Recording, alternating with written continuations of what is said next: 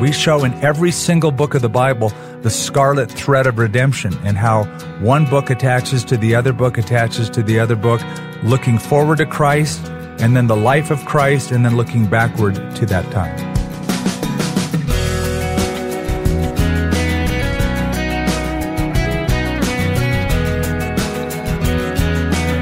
His new book is titled The Bible from 30,000 Feet, giving us the sweep of Scripture.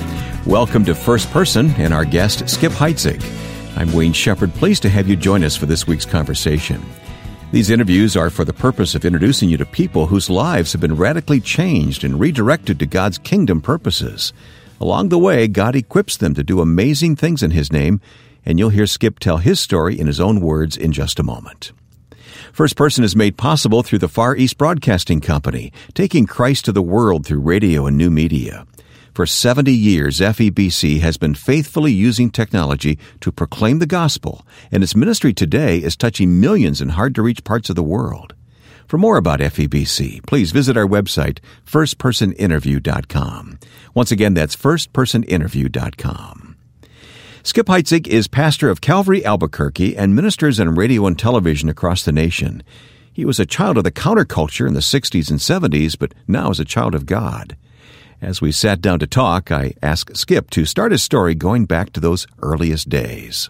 Well, I was raised in Southern California, and sort of during a wild time, I remember in 1964 when the Beatles in February 9th were on the Ed Sullivan Show. So I was just a little kid at that time, but just it awakened, something, wondrous in me and experimental, you might say. So I kind of grew up with a mindset in Southern California. Though I was raised in a religious home, a Catholic home, I didn't know Christ until I was 18. So I had 3 older brothers. I had a lot of fun riding motorcycles around California and just sort of trying things out. And part of the trying things out were having friends who introduced me to things like marijuana at a very young age and other drugs. Even in junior high school, I remember trying whites, which is a form of methamphetamine, and LSD a little bit later on. So I was experimenting with those things early on and, recreationally and experimentally. And then I even had friends who were trying to get me into a spiritual realm, but not a good spiritual realm, the realm of auto-hypnosis and astral projection, the idea of projecting or moving your soul across the universe. And, I was just sort of open to anything and everything at that time. Goodness, with friends like that, who needs enemies, huh? Exactly. Well, fortunately, the one who was introducing me to them, a couple of them, came to Christ. So we're glad for that, but not all of them. Okay. So when they came to Christ, did they try to bring you along, and did you resist that? Well, they did. And the first night that my friend Gino told me about Christ, that day we were smoking marijuana in his bedroom. He went to a Christian concert that night, gave his life to Christ, was indeed transformed, and had such joy. And the next day, on a Sunday, he was telling me how I need to receive Christ or I'm going to hell. And I said, excuse me? Yesterday, less than 24 hours ago, you were in this room smoking pot with me, and now you're telling me that I need to change my life? So I was not only questioning, but I got upset, and I picked him up a little bit by his shirt, and I pushed him up against the wall, and I said, I don't ever want to hear that stuff from you again. And so, that sort of ended our conversation that day. Yeah. I was resistant to it. Yeah, but it didn't end your friendship? Didn't end our friendship. We're good friends to this day. Is that right? Yeah. So what was the turning point for you? The turning point is I left Southern California, and I kind of wanted to get away. I wanted a new start. I was 17. I had just graduated from high school. And what I wanted to do is get a fresh start and get away from all the Jesus freaks at the same time. So the safe refuge for me was the San Francisco Bay Area, to be more specific, San Jose, where my brother was living, and he invited me to come.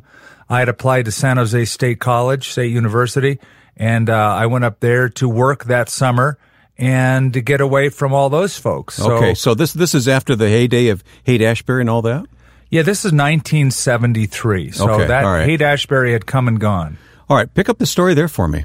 Okay, so One afternoon, I had applied to San Jose State, was waiting for a response from the school, and I had an afternoon off, and I turned on the television in my brother's apartment. He was married, his wife was working, and he was working, so I was alone, and Dr. Billy Graham was on television. Are you kidding me?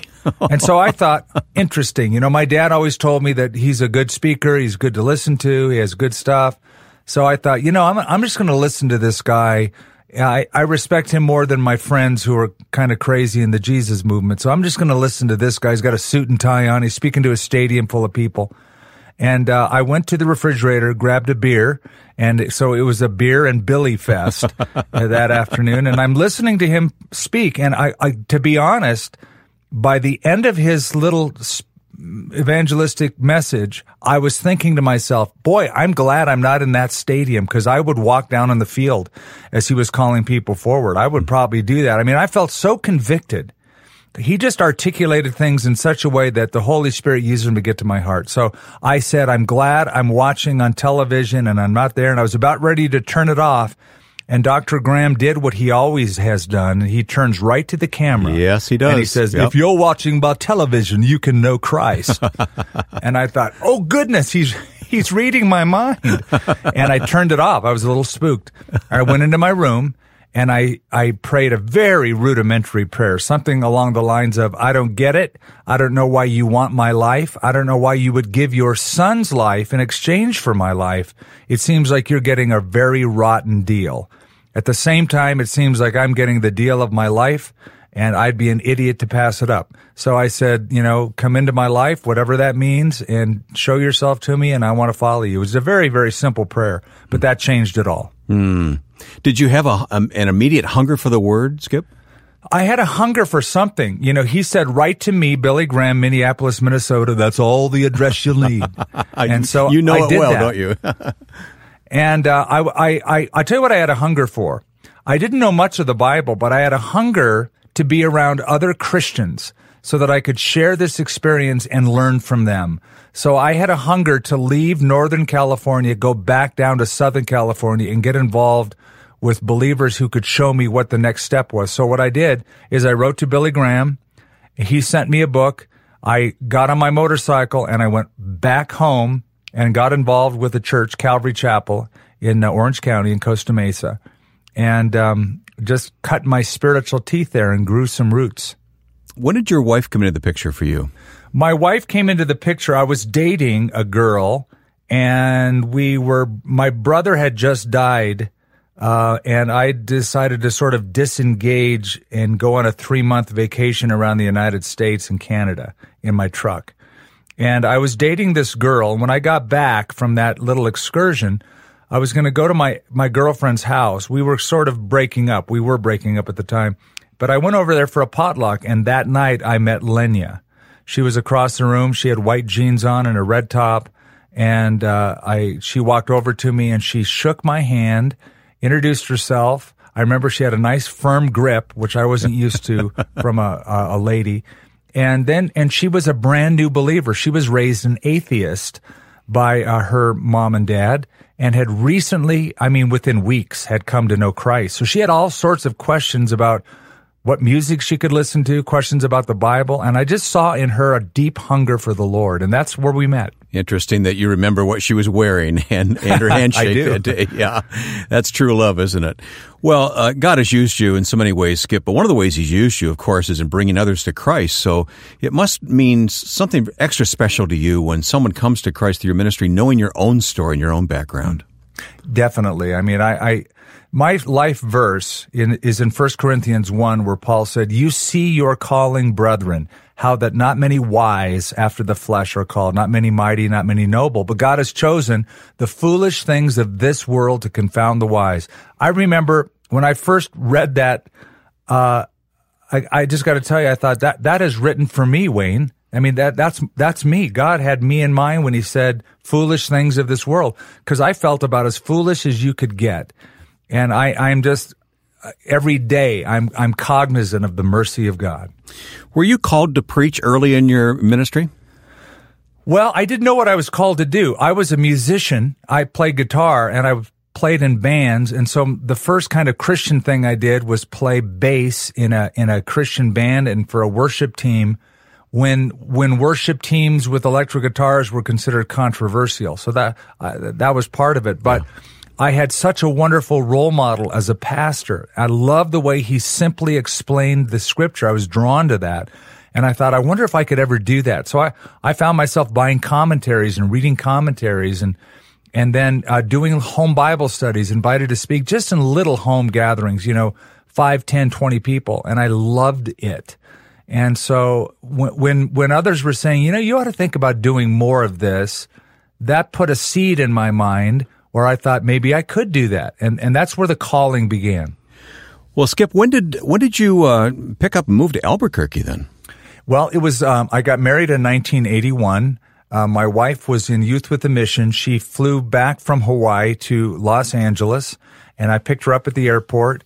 That was a time when I was thinking about Albuquerque because a friend of mine was moving here, and I'd always wanted to start a church, and I didn't know anything about this city other than it's not where I'm at now. I'll go and move to this place, Lord willing, and maybe start a Bible study that would turn into a church. That was just sort of in my head. So, to be frank, I asked my wife to marry me about a week after she was back from her Youth with a Mission 2-year stint. When she was back that night, I asked her to marry me and move to Albuquerque. So within a few months, we were married and in my truck moving to New Mexico. Didn't know really anyone here at all except the person who had also moved from Los Angeles to Albuquerque. And so we just sort of started with each other and started a little Bible study of a few people that grew into this church. Yeah, and you were working in some sort of healthcare, weren't you? Right, radiology. My background was I was doing nuclear medicine and computerized tomography, and I got a job out here at a hospital and had an office across the street. And on Thursday night, we would do a Bible study. Could you ever imagine that you'd spend all these years in Albuquerque doing what you're doing? No, I didn't. In fact, I tried to move back for a couple of years to Southern California when Chuck Smith asked me to come help him, and I ended up coming back here at the end of that. We're meeting Pastor Skip Heitzig today on First Person. We'll talk more with him and talk about his new book coming up in a moment. This program is supported each week by the Far East Broadcasting Company, and I'm Ed Cannon, the president of FEBC. These first-person stories of God at work in people's lives always encourage me. And at FEBC, we want to encourage you even more with God's Word.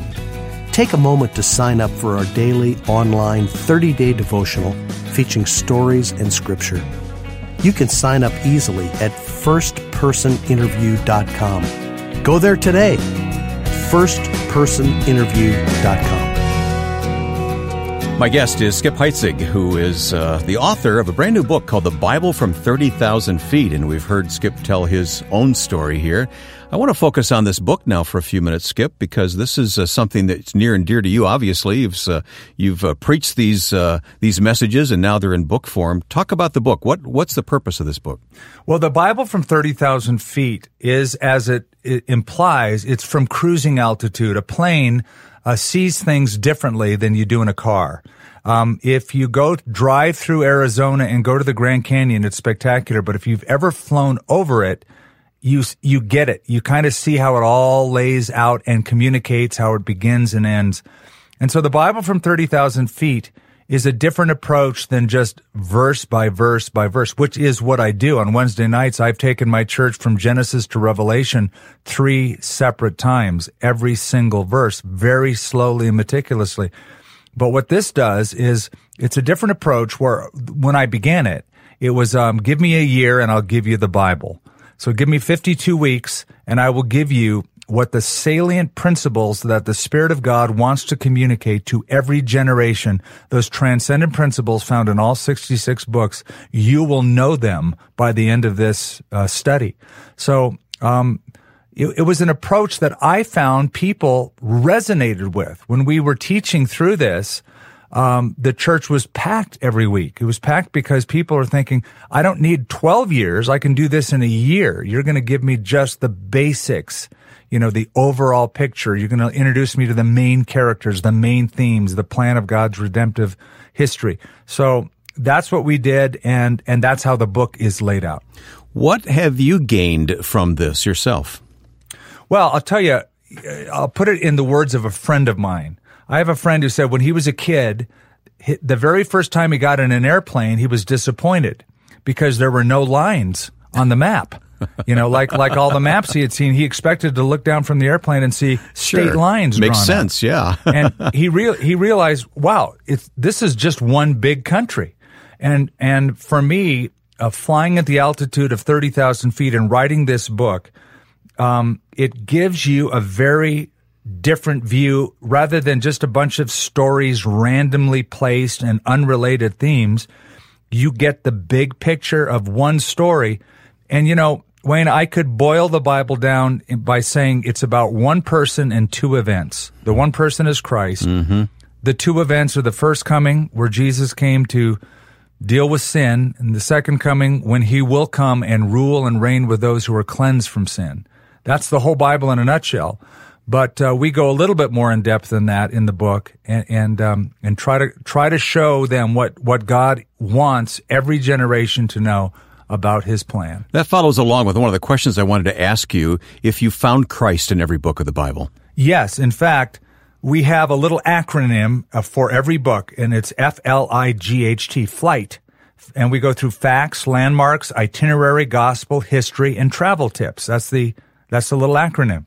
Well, part of it is the G. That's the gospel. We show in every single book of the Bible the scarlet thread of redemption and how one book attaches to the other book, attaches to the other book, looking forward to Christ, and then the life of Christ, and then looking backward to that time. All right. How do you deal with some of those Old Testament books that are pretty intimidating when you crack them open? Well, they seem intimidating, but first of all, you have to begin with a premise. When I went to college, they told me that I had to take some classes that I didn't get to choose. You have to take these courses. And there were electives, but then there were other ones that you just had to take. They wanted me to have a well-rounded education. So this is God's curriculum. He put Leviticus in there as part of the curriculum. Probably we would never choose to read that on our own, but he put it there. But I discovered something. You'll never understand the New Testament book of Hebrews unless you understand the Old Testament book of Leviticus, Numbers, and Deuteronomy. Yeah, the system of sacrifice, sure. So one builds on the other, one anticipates the other, and one fulfills the other. So it's sort of like what Augustine used to say, that the new is in the old concealed and the old is in the new revealed. He was showing how the Old and the New Testament need each other. If you think about the Bible from the New Testament people, Jesus, the apostles, the only Bible they had was the Old Testament. And the most revered part of the Bible was the Torah, which includes Leviticus, Numbers, Deuteronomy, etc. So, that's the curriculum. It's there for a purpose. And when you understand the salient principle, you're going to understand the New Testament documents a whole lot better. You mentioned this motif of a flight plan that you follow in the book. Can you describe that a bit more and how that's useful?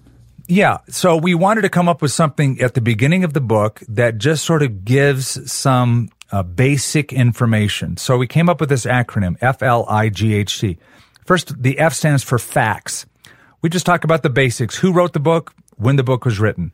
The L stands for landmarks. That's a brief overview of the major themes. If you were looking at an airplane, you'd say, oh, there's a mountain peak. Oh, there's a grove of trees. So we're just showing the overview of major themes. Then the I stands for itinerary. That's the outline of the book, the key points, the distinguishing topics, the memorable moments in the book. The G stands for, as I said, the gospel. Show that Jesus is in every book. H in the FLIGHT acronym stands for history. So just a little bit of historical context for each book to make the book more understandable. And finally, T, travel tips, is the applicational part. How do I take this principle and apply it to my life? Now, we've taken that a little step further. We have an accompanying volume with the larger volume, and that is a workbook for personal use or for groups, so that in in 52 weeks, you could gather together and you will have understood what the text of Scripture is all about and how to apply it. Since this began as a preaching series, Skip, and your congregation heard it, what kind of feedback are you getting from people about it? It's funny because what really prompted the book is that we did this series. I've done it at two churches, a church in California and here in Albuquerque. And I got such incredible response. So we put it on the radio. I think we put it on television in a few different places, a few different states. And I started, people come up to me and goes, "Aren't you that Bible from 30,000 feet guy?" So I realized it had its own brand. It had its own identity, and that I became known as that guy. And so I thought, I think we're onto something. I think this is an easy and popular approach that could be very helpful as a tool. If we write it, if I do it correctly, it could be a tool that is very helpful to the body. Yeah. You mentioned that you've preached through the Bible several times, and when you reach the end of this series, for instance, how do you feel when you reach the end of this, and where do you go from there? I go back to the beginning because it's a whole new group. People move on. They go to different states, they marry, and they get called to different parts of life. So, if you're a pastor and you stay in one place for a long time, people say, "How many churches have you pastored?" I say, about 15 or 20, but in the same place. You get people who kind of move in and out of areas of the country. We live in a mobile culture. So, what I'll do, I'm teaching right now through the scriptures on a Wednesday night. It's different than my Sunday morning or Saturday night, but so what I'll do is when I'm done with this, I'll just go right back over it because there's a lot of people who hadn't heard Genesis in depth or, Revelation in depth. So yeah, I see. Well, perhaps that answers this next question. I wanted to ask you, though, what keeps you motivated and excitement in approaching the Word? Well, I got to tell you, I always find something new, believe it or not. I love, it's strange and probably only a pastor would understand, but I love books that are commentaries or history or theology. I love them. I get motivated by them. And I'll hear or read something that is written by a scholar or an observer, and I'll go, I never really put that together. That's beautiful. And another piece will connect.